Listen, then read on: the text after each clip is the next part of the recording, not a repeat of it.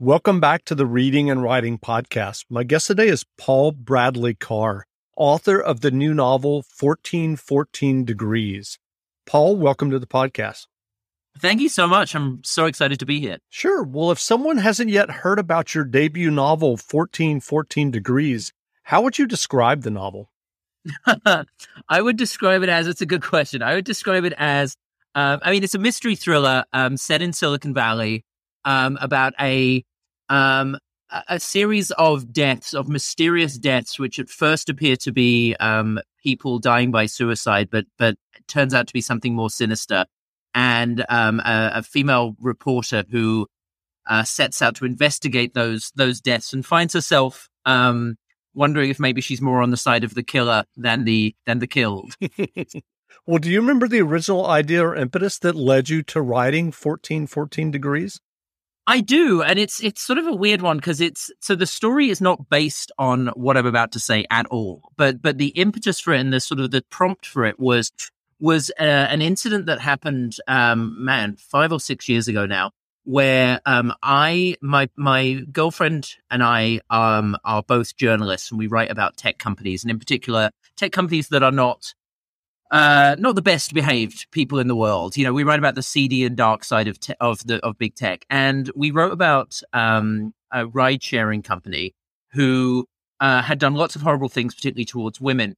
And an executive at this company announced to a room full of journalists that he thought was off the record that he was going to spend $1 million to hire other former journalists to investigate my partner and I and our family. To try and dig up some dirt to discredit our reporting on them. And he announced this very openly and said, we're going to hire some reporters. They're going to dig into their personal lives and their families. And we're going to just sort of try and discredit them. And all I could think when I heard this, and it was reported very widely, your listeners can look it up. It was reported, Ben Smith at BuzzFeed broke the story that they had done this.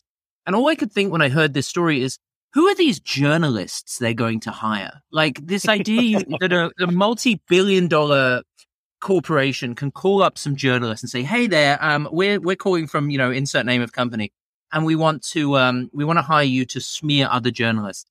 But it's how these weird, interesting seeds of ideas are. The novelist in me, or the sort of then at that point would be novelist in me, I couldn't help but obsess with this question of who is this reporter that they're going to hire? Where would your life have to have gone wrong, or what crisis would have to be occurring in your life where you might find yourself as a reporter working for a company like this and involved in these sort of shady shenanigans. And that was where my sort of main character came from. And again, the story, the novel is not based on that incident, but it's based on that question of, these terrible tech companies exist, and what would make somebody who wasn't terrible go to work for one and think they were doing something good and noble in the process. Well, as you just mentioned, I mean, you've written about Silicon Valley as a journalist for many years. Do you think the glamorization of startups and technologies is starting to come to an end? I don't know that it's coming to an end, but I think the chickens are coming home to roost in terms of the consequences of that glamorization. Like, I wish I could say that the glamorization is coming to an end, but it's sort of a bit like saying, is the glamorization of money coming to an end? Sure. And I think we go through these cycles where we think, okay, surely now people are going to realize that money is not the path to happiness and definitely not the path to sort of decency. But I don't think we ever seem to learn that lesson as a species. But I do think what we're seeing is the consequence of, for years, people like Steve Jobs and Elon Musk and Jeff Bezos and all these people being held up as the sort of the goal. And kids, in often cases they are kids, but certainly young people being told, you want to mirror these people. You want to be like them. And for years, it was Steve Jobs. It was like, well, yes, he didn't treat people in his life very well. He didn't treat his employees very well. But the upside of that was he created the world's most influential and biggest company. So therefore, it's okay to behave in a certain way. And I think the wrong lesson was taken away from people like that, and from some of today's kind of icons, that the bad behavior is somehow a characteristic of success versus a side effect of unchecked power and wealth. So I think we're seeing increasingly the consequences of telling these sort of young people, break all the laws, this idea of disruption, disrupt the world, break the world, break the laws. Don't worry about it. The rules don't apply to you and you'll be a billionaire one day. We're seeing some consequences of that. So I'm hoping the next generation of startup founders will take away the lesson of you don't have to behave badly to be successful, but we'll see. Yeah, we'll see. How was it writing a novel after writing journalism for the past 20 years? It was hard in lots of ways I didn't expect. I knew it would be hard. I mean, hats off to career novelists who, this is my first novel. I hope to write many more, but hats off to people who write a novel consistently every year. It is hard. But what was hard to me what was surprising to me was how hard it was.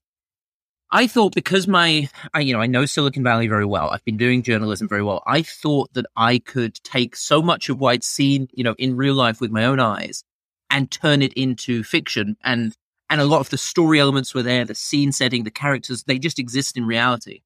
And I basically realized very early on in the process that what works in real life does not work in fiction. People need to understand the motivation of characters in fiction so deeply versus in real life where we just caricature people all the time. Oh, Elon Musk, yeah, he's a crazy billionaire who's into Bitcoin. That's all we need to know about Elon. But you couldn't put a character like him in a novel without understanding deeply how he came to be that person, what his redeeming qualities are, who he cares about, who he loves. So it took me a long time to realize that just because somebody exists in real life, you don't just throw them on the page and everyone will believe it.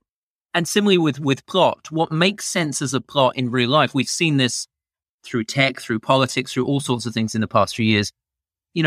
Real life is often much more unbelievable than fiction in the sense of people behave in ways that if you put it in fiction, people would say, this guy has no idea what he's talking about. This author is, she's terrible. She doesn't even explain no one would behave that way in real life, but there they are behaving that way in real life.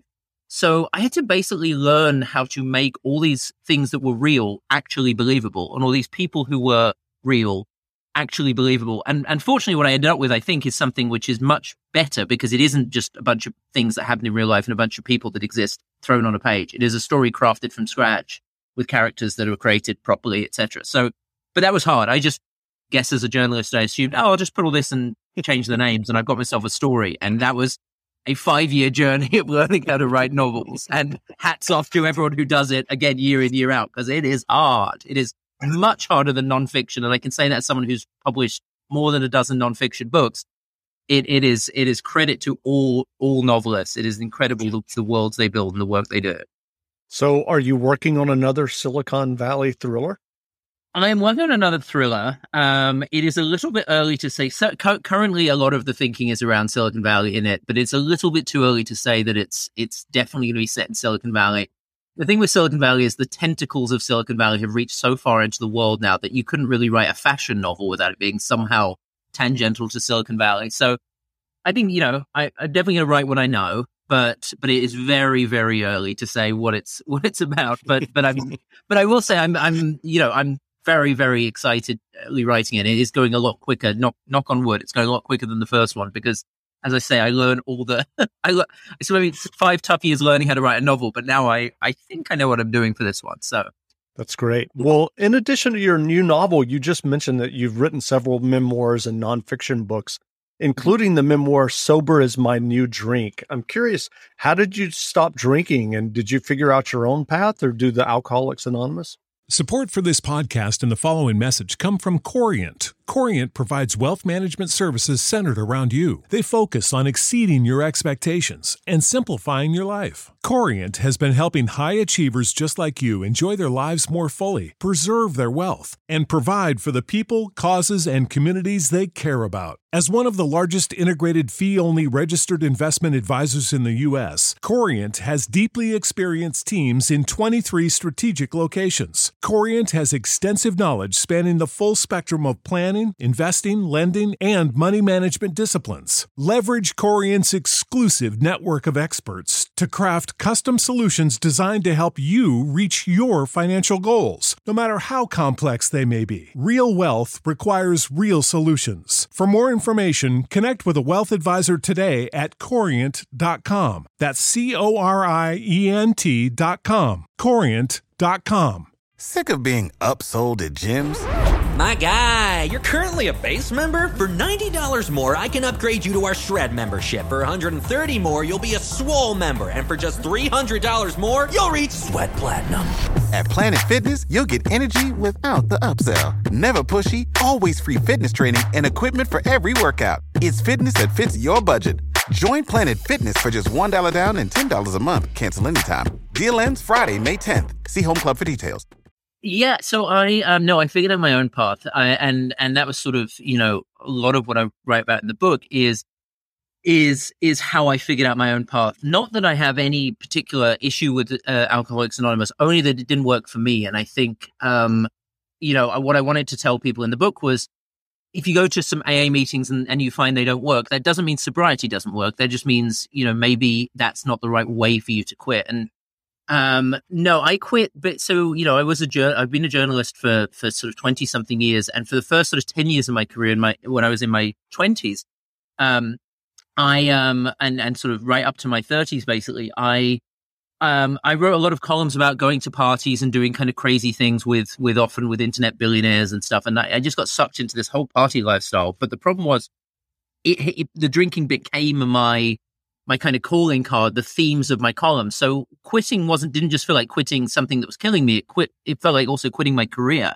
So what I ended up doing was quitting in a very sort of public and open way. Again, the antithesis of Alcoholics Anonymous. I was very non-anonymous with it because I realized if I'm going to quit drinking, I have to make this my new thing. I have to make being sober the equivalent of, my being drunk. It gave me a career. It gave me all these opportunities, bizarrely. So I basically made a career out of being sober and writing about that for a good while. And that's where the book came from. But I was surprised how many people who did quit via Alcoholics Anonymous were quite angry at the book. I think they felt a bit like I was because Alcoholics Anonymous was so life-changing for so many people that if I was telling people not to do that, then somehow that might put people off getting sober. And I mean, judging by the feedback I've had from the book, and I've had hundreds of emails, more than I've had for any other thing I've ever written, about from people getting sober after the book, it is about, you've got to find your own path. Lots and lots of people have quit with Alcoholics Anonymous and lots have quit without. So whatever works, getting sober has saved my life. So whatever works for anyone else who needs to do that. Well, after your 5 years of learning to write a novel, as you mentioned earlier, what writing advice would you offer for those who are working on their own stories or novels?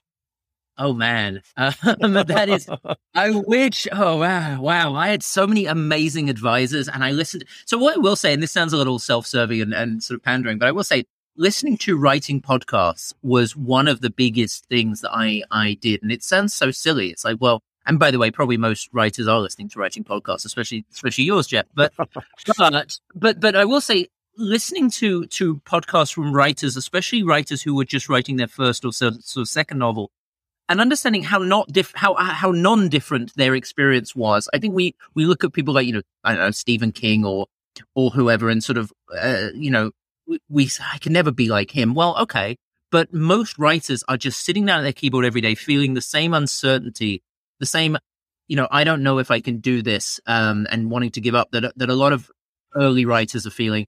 And the fact is, it's supposed to feel like that. That's what I say often to writers when they feel stuck. It's like, this is how it's supposed to feel like. If it wasn't hard, everybody would be writing and publishing books every day. It's really hard. That doesn't mean you're not good at it. That means it's really hard.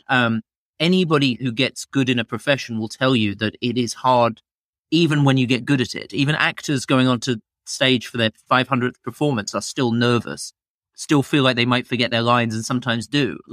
So I just think listening to writing podcasts and just talking and meeting other writers who feel just as real and normal as you are and as flawed as you are is my best advice, because I think, again, being a writer is to feel like a failure every time you sit down at the keyboard sometimes. So it's supposed to feel like that. It is hard, and just keep going. And I gave up on this novel probably, I think, twice, like meaningfully twice, where I was like, I can't do it. I'm in a corner. I can't do it. I went away, got some coffee, came back the next day, and lo and behold, I could do it again. So you just got to keep going and listen to writing podcasts, because they'll make you feel like there's millions of us out there trying to do this job. That's good advice. Well, what novels or nonfiction books have you read recently that you enjoyed?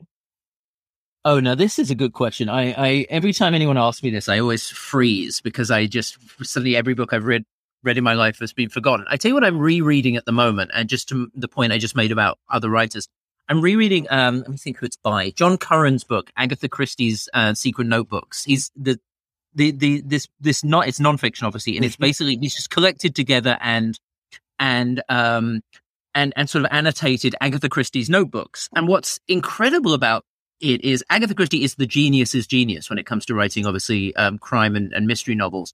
But it is amazing reading her notebooks, how her thought process feels very similar to my own and very similar to most writers. She's just writing down ideas, and then every so often we'll just scratch them out and say, no, this is terrible. Like that sort of self-doubt. And it's like, you're Agatha Christie. This is your 55th novel. And she's like, terrible idea, scribbles it out. And then, and I think just again, realizing that none of these people are superheroes. It's a hugely engaging book. And if you love Agatha Christie, you love it. In terms of novels, man, I'm just devouring crime novels at the moment. I've just cracked open Neil Stephenson's new one, Termination Shock. I'm a page in, so I can't tell you if it's good or bad, except I started I read it because obviously, Facebook is now talking about the metaverse as if they invented this idea of the metaverse. And I wonder if it'll have the same success as Second Life. Well, exactly. I wrote a book on Second Life. This is what's so hilarious. Is I wrote I don't think there's a burning desire for people. No one cares. Metaverse. No, there isn't. It's not. But you know what? It's a great way, Jeff. It's a great way if you're having really bad news. If lots of people are writing about your company in negative ways, to suddenly conjure up this imaginary universe with unicorns. Yeah. We're all talking about it, but I do think it's interesting looking at fiction when it comes to.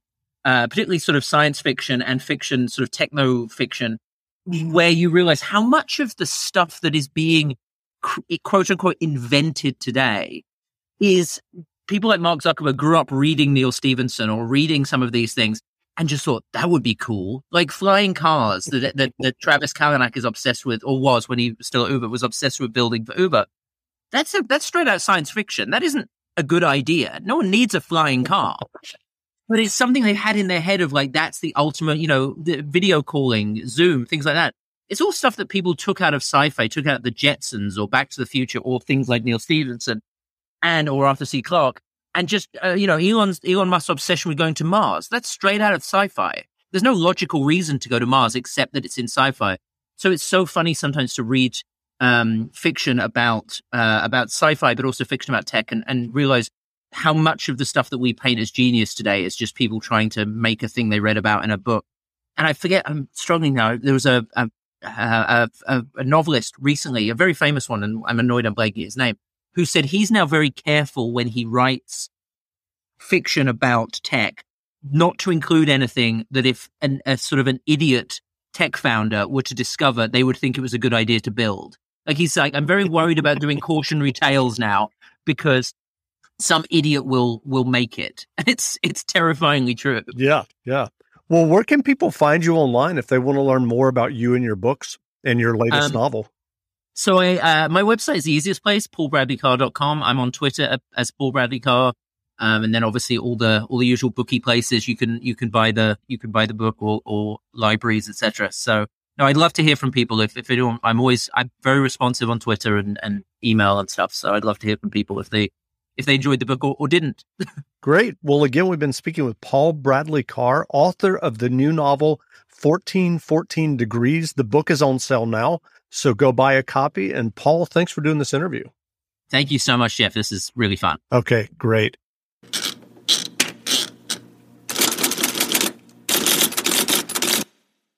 Sick of being upsold at gyms? My guy, you're currently a base member? For $90 more, I can upgrade you to our Shred membership. For $130 more, you'll be a swole member. And for just $300 more, you'll reach Sweat Platinum. At Planet Fitness, you'll get energy without the upsell. Never pushy, always free fitness training and equipment for every workout. It's fitness that fits your budget. Join Planet Fitness for just $1 down and $10 a month. Cancel anytime. Deal ends Friday, May 10th. See Home Club for details.